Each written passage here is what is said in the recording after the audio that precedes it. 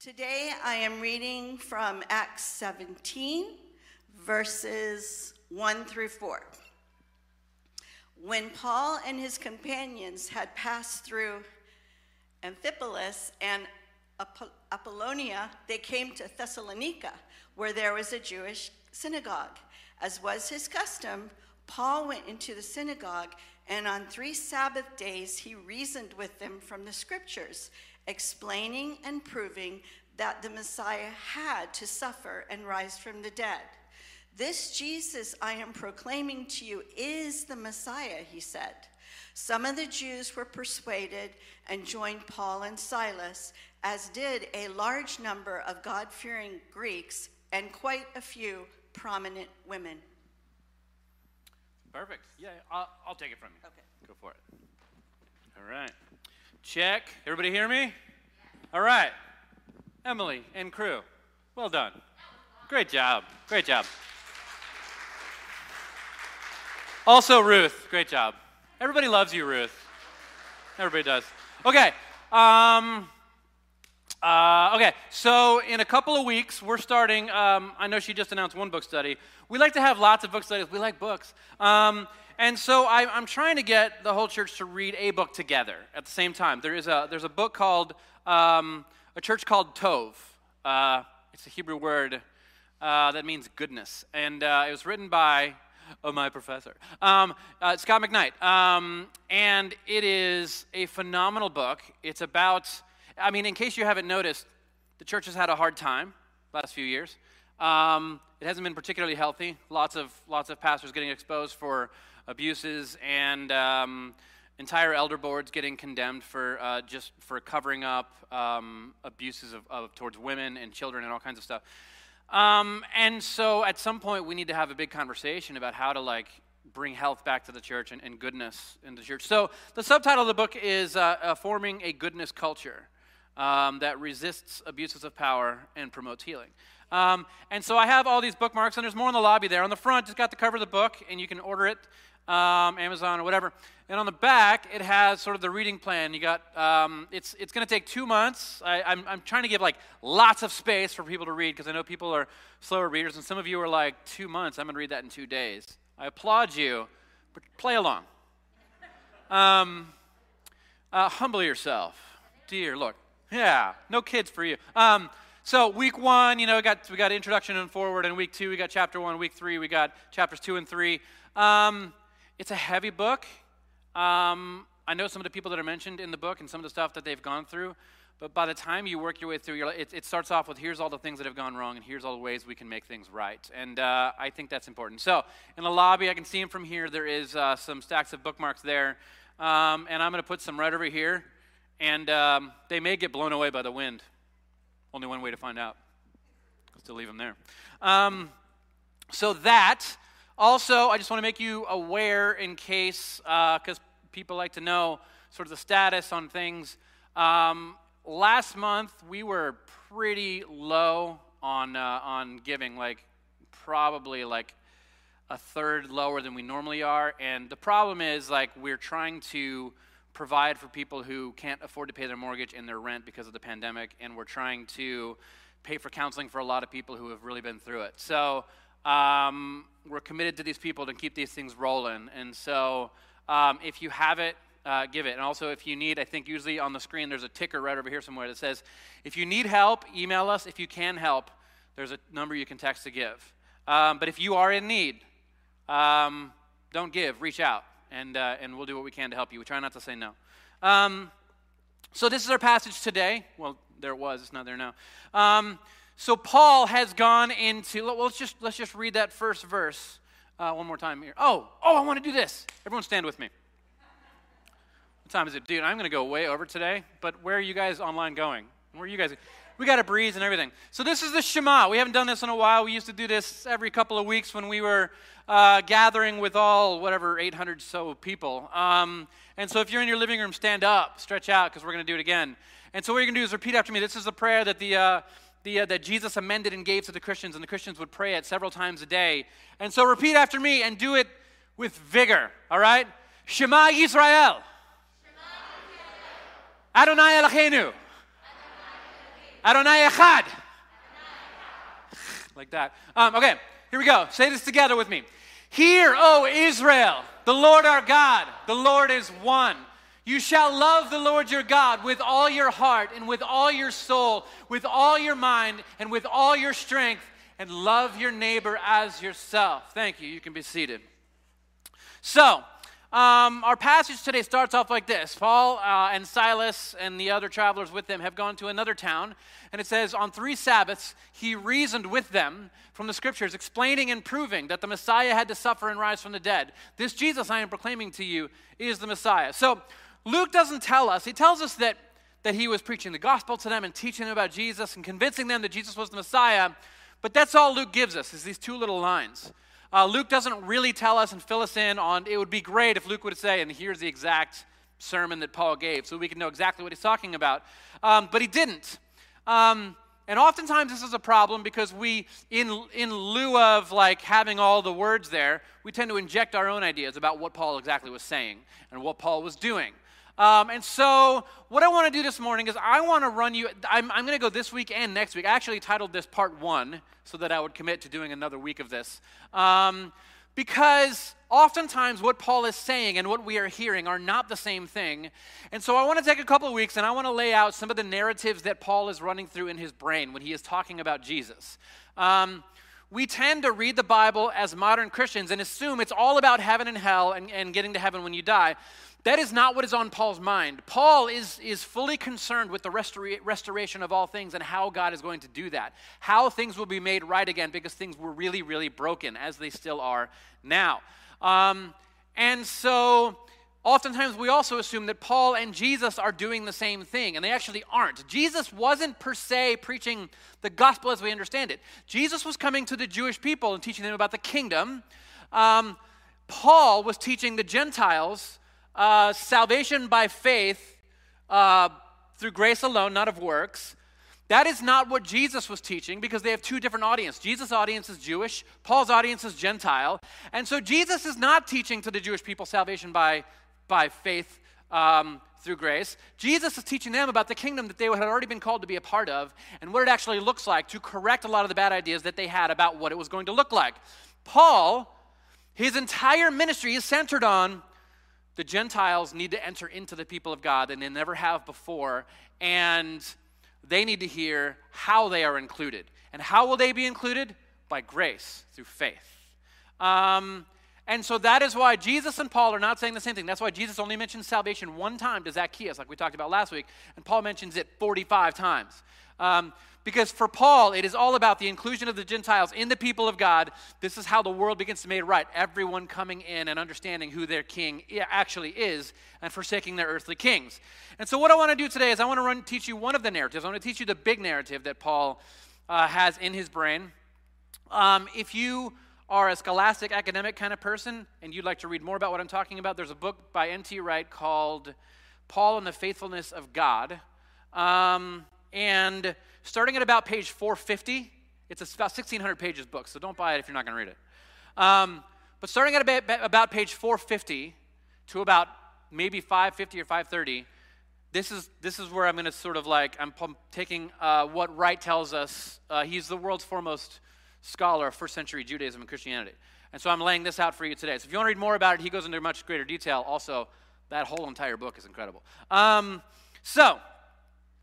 Let's see, where do I start here? Okay, so I'm gonna start off teaching you a narrative that Paul believed. Next week I'm gonna teach you 2 more, but this is one huge narrative that I want you to understand. And I've called it the nesting doll narrative, and you'll see why.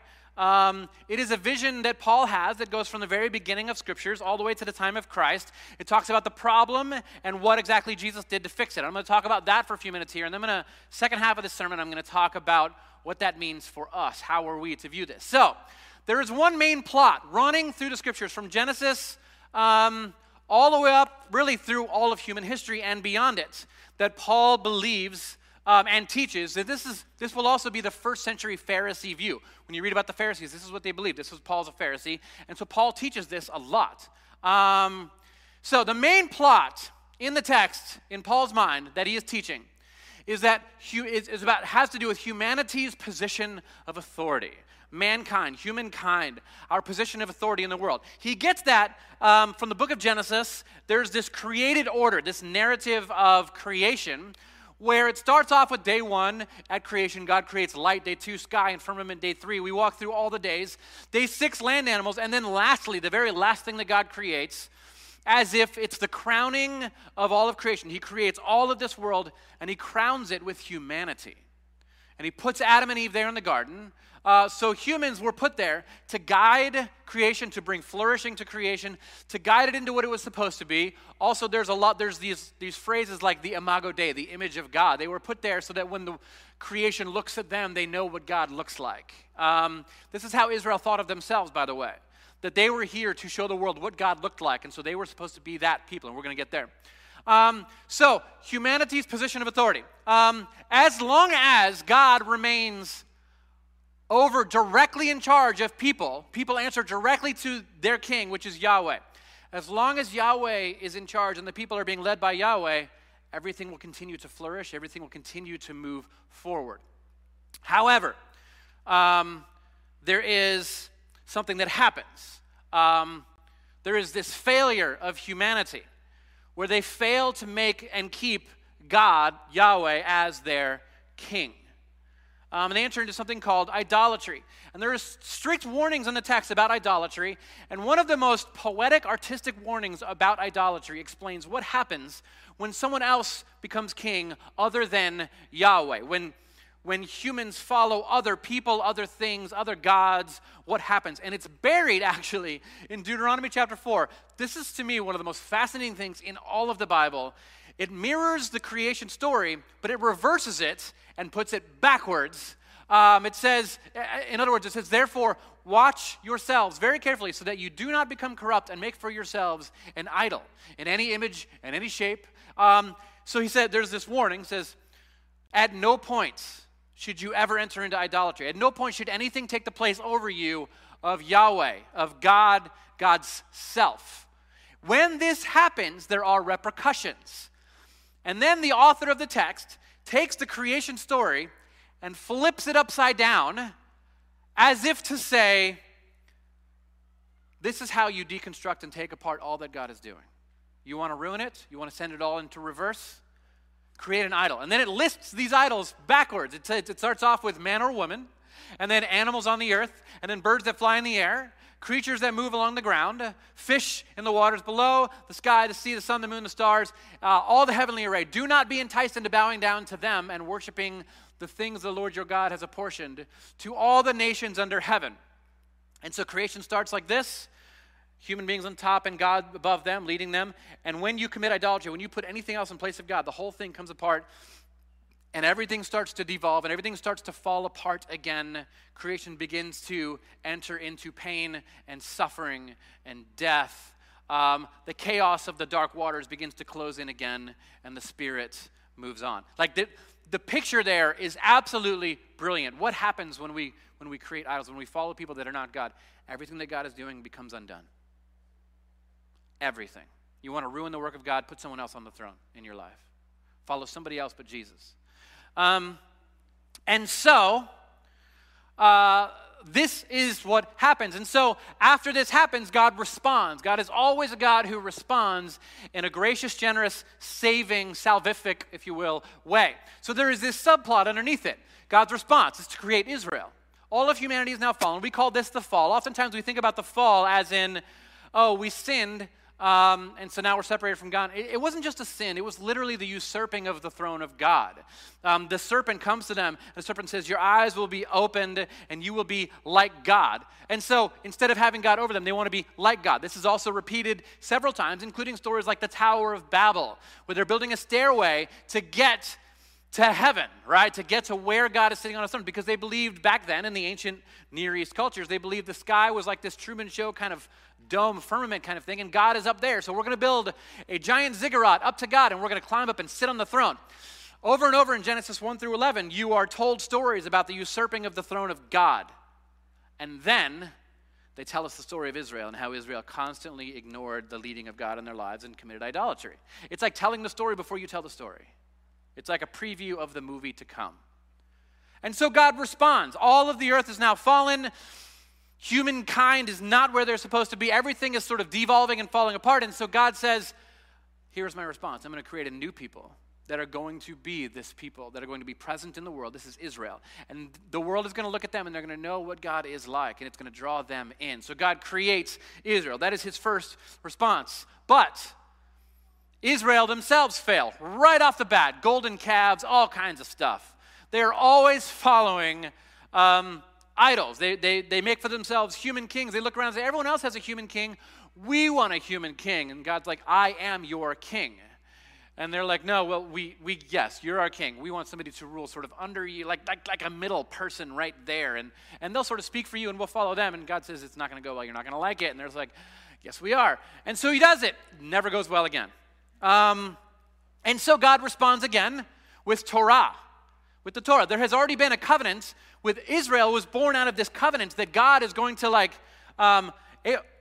we broke it. What did we do? Oh man, we're back in the 90s.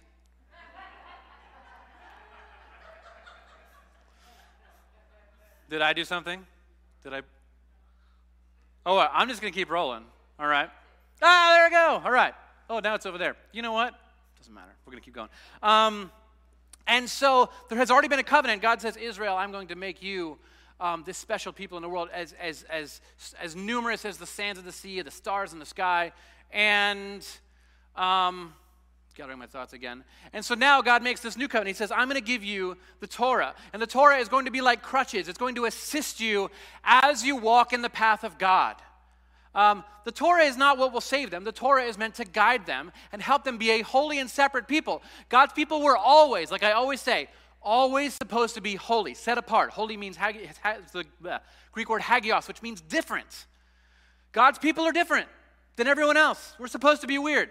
And so they're going to be a weird people. But there's another subplot. Israel fails. God gives them the Torah to set them apart. However, the Torah itself, Paul writes about it in the book of Romans, that the Torah itself, what the Torah does is it names and reveals our sin. And it shows us just how depraved and sinful we actually are. It's like when there's a breeze moving through, like a light breeze, and you're like, where's the leak coming from of the air coming through? And so maybe you spread out like a sheet, and suddenly you see the sheet and waving and moving, and now you can see something that you can never see before, the breeze of like sort of sin moving through. Like when you lay it down over our lives, you see just how sinful we are. And it became this stumbling block. I believe I have a passage here from Paul. No one will be declared righteous in God's sight by the works of the law. Rather, through the law, we become conscious of our sins. And the law made us very conscious of our sins. And so, there is another response from God because the law failed to do its job as well. We would not allow it. We were so sinful that we just could not keep it. And so, behind the drum set, there is another plot there. And that is God's response is the Messiah. And as God speaks through the prophets, he tells them, you know what? There's going to be a new Adam. I'm going to create a new human being. Paul calls him the new Adam as well. There's going to be a new person that is going to fulfill all of the things that you were not, all of the ways that you could not be. And that is the Messiah. And Paul, when he's teaching these people down in the synagogues, in places like Philippi and other places, this is what Paul is getting to. He wants them to understand that Jesus is the Christ, the King, the Messiah. And through Jesus, everything is restored as it should be. Restoration through Jesus, our Messiah. And through Jesus, everything is made whole again. Everything is put to rights as it should be. There is once again God ruling directly over his people, but it has been now sort of edited and accommodating to us because now there is actually a human, Jesus Christ, who is led by the Spirit, who is also God.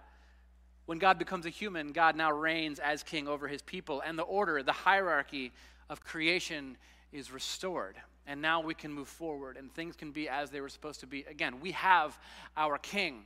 But as people of God have always done, we use our king for what we want. And when we don't want him, we replace him with other kings, and we follow those kings, whether political leaders or thought leaders or philosophers or whatever. We follow these other people, and we live by their ways instead of the path of Christ. And in fact, sometimes when we talk about things like turning the other cheek and loving our enemies, we respond with, well, that doesn't work. That doesn't make any sense. And we say it was never supposed to work. It was supposed to make you Christ-like because Jesus is our king. It was never supposed to accomplish these things that you were looking for in earthly leaders. The things that they are promising you sound great, but those are not the things that God actually planned on giving you from the very beginning. That is not the point of the whole thing. And so when you see Paul in the synagogue, it says Paul went to the synagogue, and on the 3 Sabbath days in a row, he reasoned with them from scriptures, explaining and proving that Jesus had to suffer and rise from the dead. This Jesus I am proclaiming to you is the Messiah, he said. Some of the Jews were persuaded and joined Paul and Silas. That is a huge deal. I don't think people ponder just how big of a deal that is, that suddenly there's a bunch of Jews that understand that the world has been made right again and begin to follow Jesus. As did large numbers of God-fearing Greeks. Do you remember what the God-fearing Greeks are? Those are not just people who are like, I fear God. Those are Greeks who have basically converted to Judaism to the point where they even underwent sort of the Jewish rites of circumcision and stuff so that they could be included. They could not enter the center of the temple, but they could enter certain wings of it. But they were in. They believed in the Jewish people's God. And quite a few prominent women. And at some point I want to talk about that because that's actually a big deal as well, but I don't have time today. So, there are 2 things that Paul always stresses when he teaches the story, the narrative of God, what I call this nesting doll sort of narrative. Do you understand now? Nesting doll. It all kind of fits in this thing and it makes it whole again. All these things are captured in the story of God and his people. And the 2 things that Paul teaches is that God is faithful, always, never abandoning us. No matter how much we fail, God makes another way. Paul is convinced God will never stop chasing anyone. He will bring them back somehow. And also that God is present. God always responds by moving closer, not pushing away. At the very beginning of the story in Genesis, God seems far away. He's sort of like in the clouds in the sky. They're trying to build stuff to get there. And then God creates a people and he moves in amongst them. He tabernacles with them, he says. He lives amongst them in their neighborhood.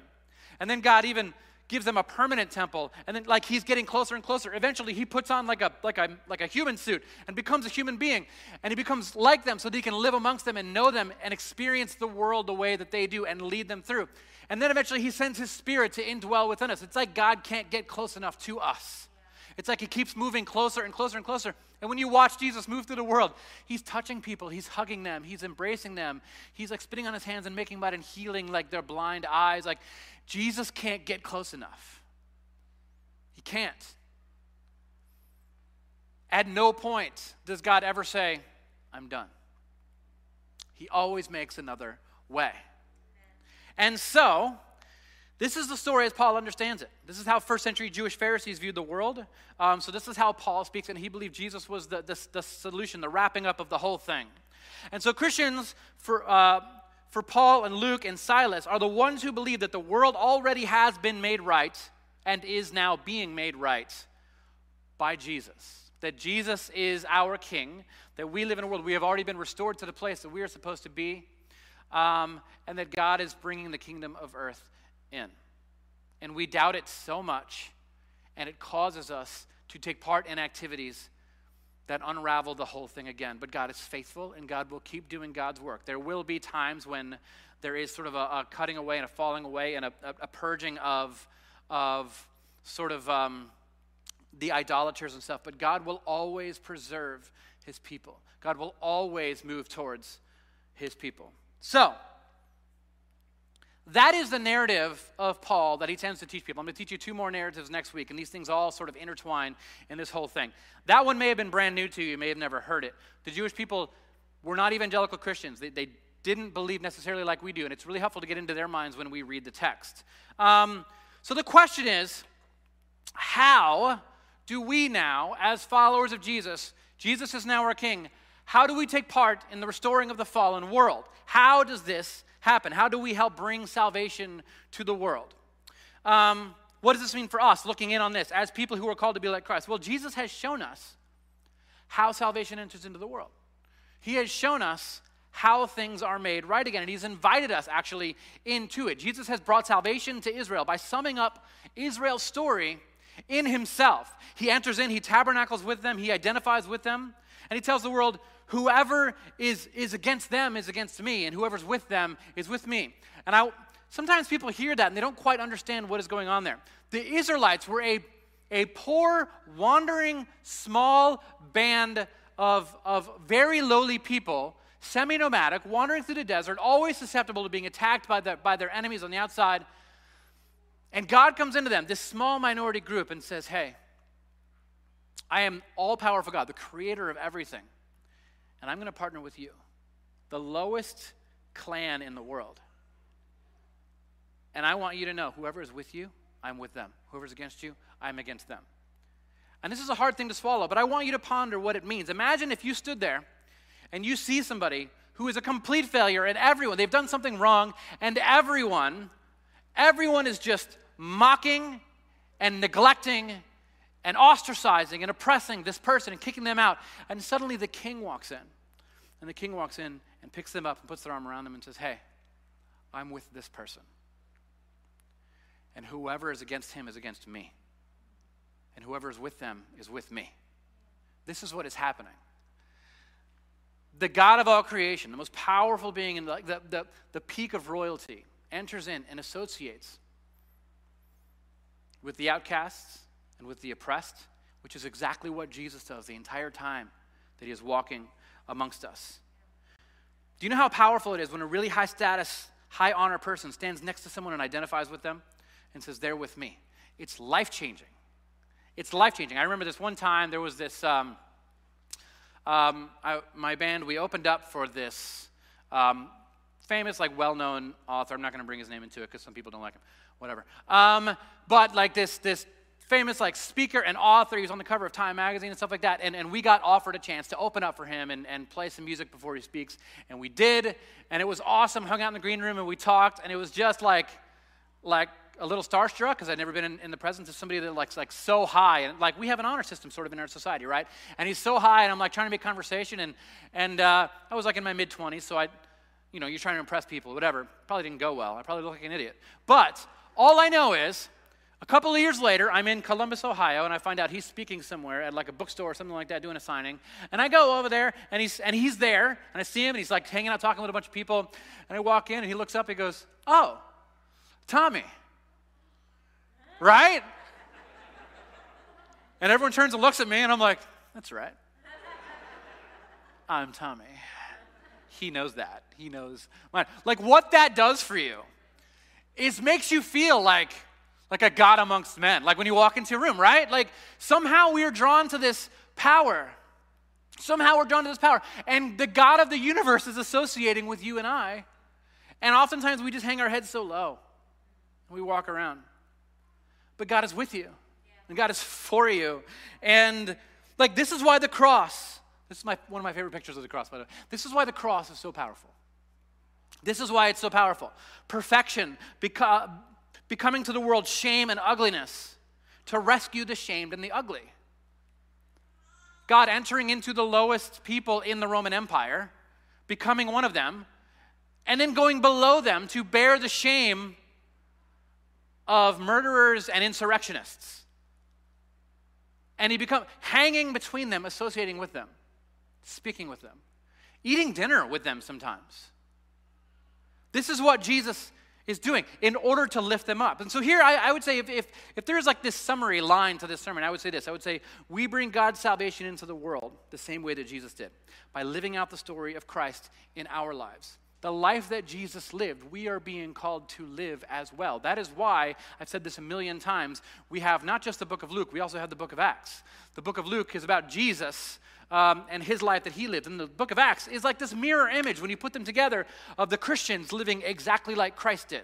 Suffering the same things that he did, doing the same miracles that he did, saying the same things he did, bringing in the same people that he did.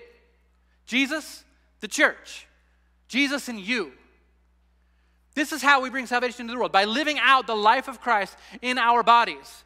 And so when you read in the Gospels the story of Jesus, you see him welcoming these little children, which means, when you read these stories, like how do you work these out in your life? What does it mean to welcome the little children into my midst? Well, it means oftentimes embracing people of low status, even when others are standing over you with furrowed brows saying, what are you doing with this person? How could you sit there and have a meal with them? Healing, like Jesus healed the lame man on the Sabbath. How do we work this out in our lives? Well, it means sometimes you have to break the rules of religion in order to bring healing to people. Oftentimes, you have to defy the religious leaders to do the Christ-like thing, like creating space at the table precisely for those whom the religious elite have neglected.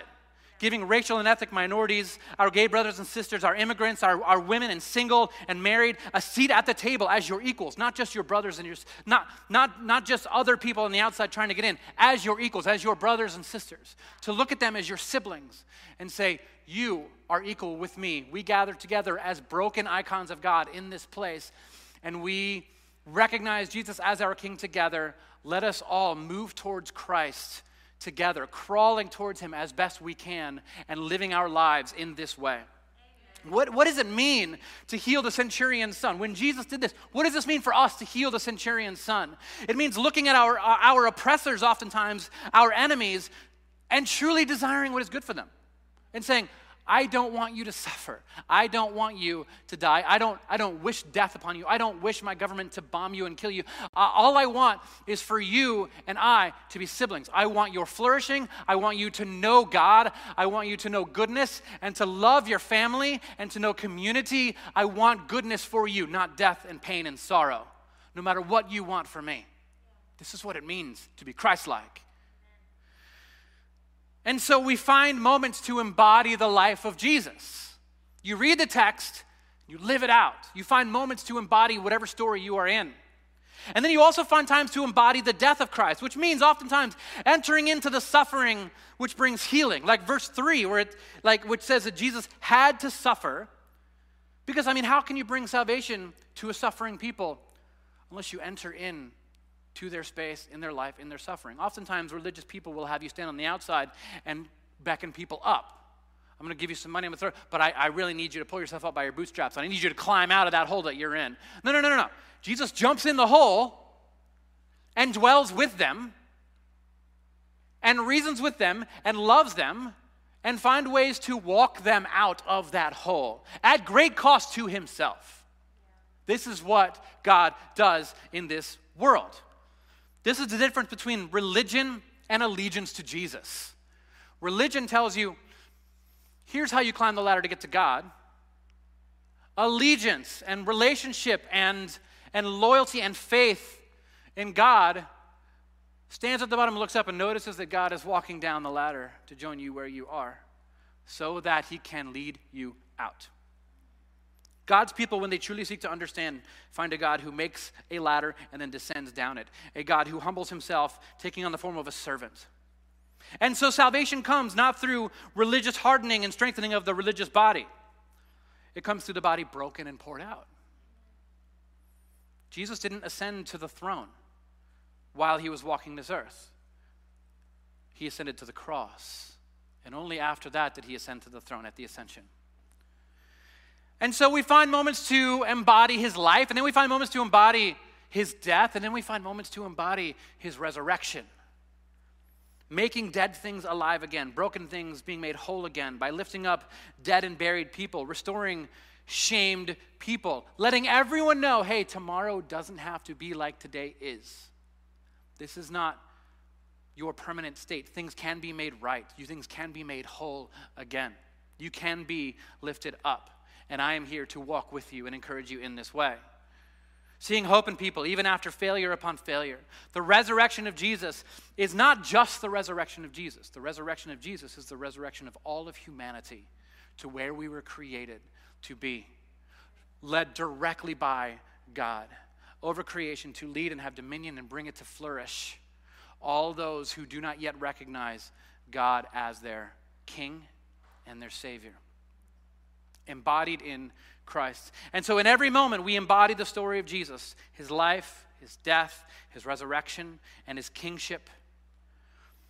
Let the Spirit guide you as it guided him. Put your own story and identity away. This is what it means to be hidden in Christ. That in those moments when you really, really want to act, when I sometimes really, really want to act like Tommy, and I need to make a decision, okay, I don't need Tommy right now. Tommy's going to do something stupid. what I need is Jesus here now. And so I'm going to hide myself in Christ. I'm going to embody Christ. I'm going to call upon the Spirit. I'm going to say, Spirit that led Jesus through the wilderness, I am there now, and I need you to lead me now. And oftentimes I call up, like I pray to the full Godhead, right? Like I pray to the Father for wisdom and guidance. I pray to the Spirit to lead me in this world. I pray to Jesus and I say, Jesus, I need your presence here now. Cover me. Don't let them see me. Let them see you. Like I pray to God in this way so that I can be what Christ was for these people. And so as I close this up, my encouragement to you is, as you gather in your house church and in these places where you have these conversations, tell each other about the moments that you had where you embodied the story of Christ. You could say, I had a woman at the well moment this week, or I had a table flipping moment this week, right? I had a Garden of Gethsemane moment this week where I looked up and I realized that Jesus was there with me. And I was able to persevere and find hope. I was betrayed, with my friends maybe, and who wouldn't stand with me, and I placed my life in Christ, and I was led by the presence and the Spirit. And if I hadn't, this would have been my response, but instead I did this because I chose not to live by the flesh, but to live by the Spirit. And every day, laying your flesh on the altar again and living by the Spirit. I think a lot more of this is going to make sense when we eventually go through the book of Romans. I'm very excited about that. And so this is what I bring to you today. I hope maybe is helping you think through some ways that you are trying to order your life in a way that is Christiform, formed by the life, the death, the burial, resurrection, and the reign of Jesus Christ.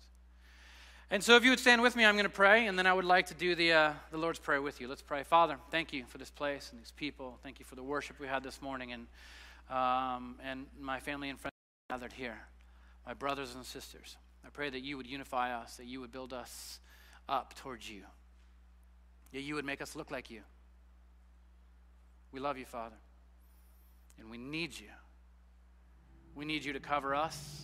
We need you to hide us in you. We need you to give us your thoughts and your ways and your heart.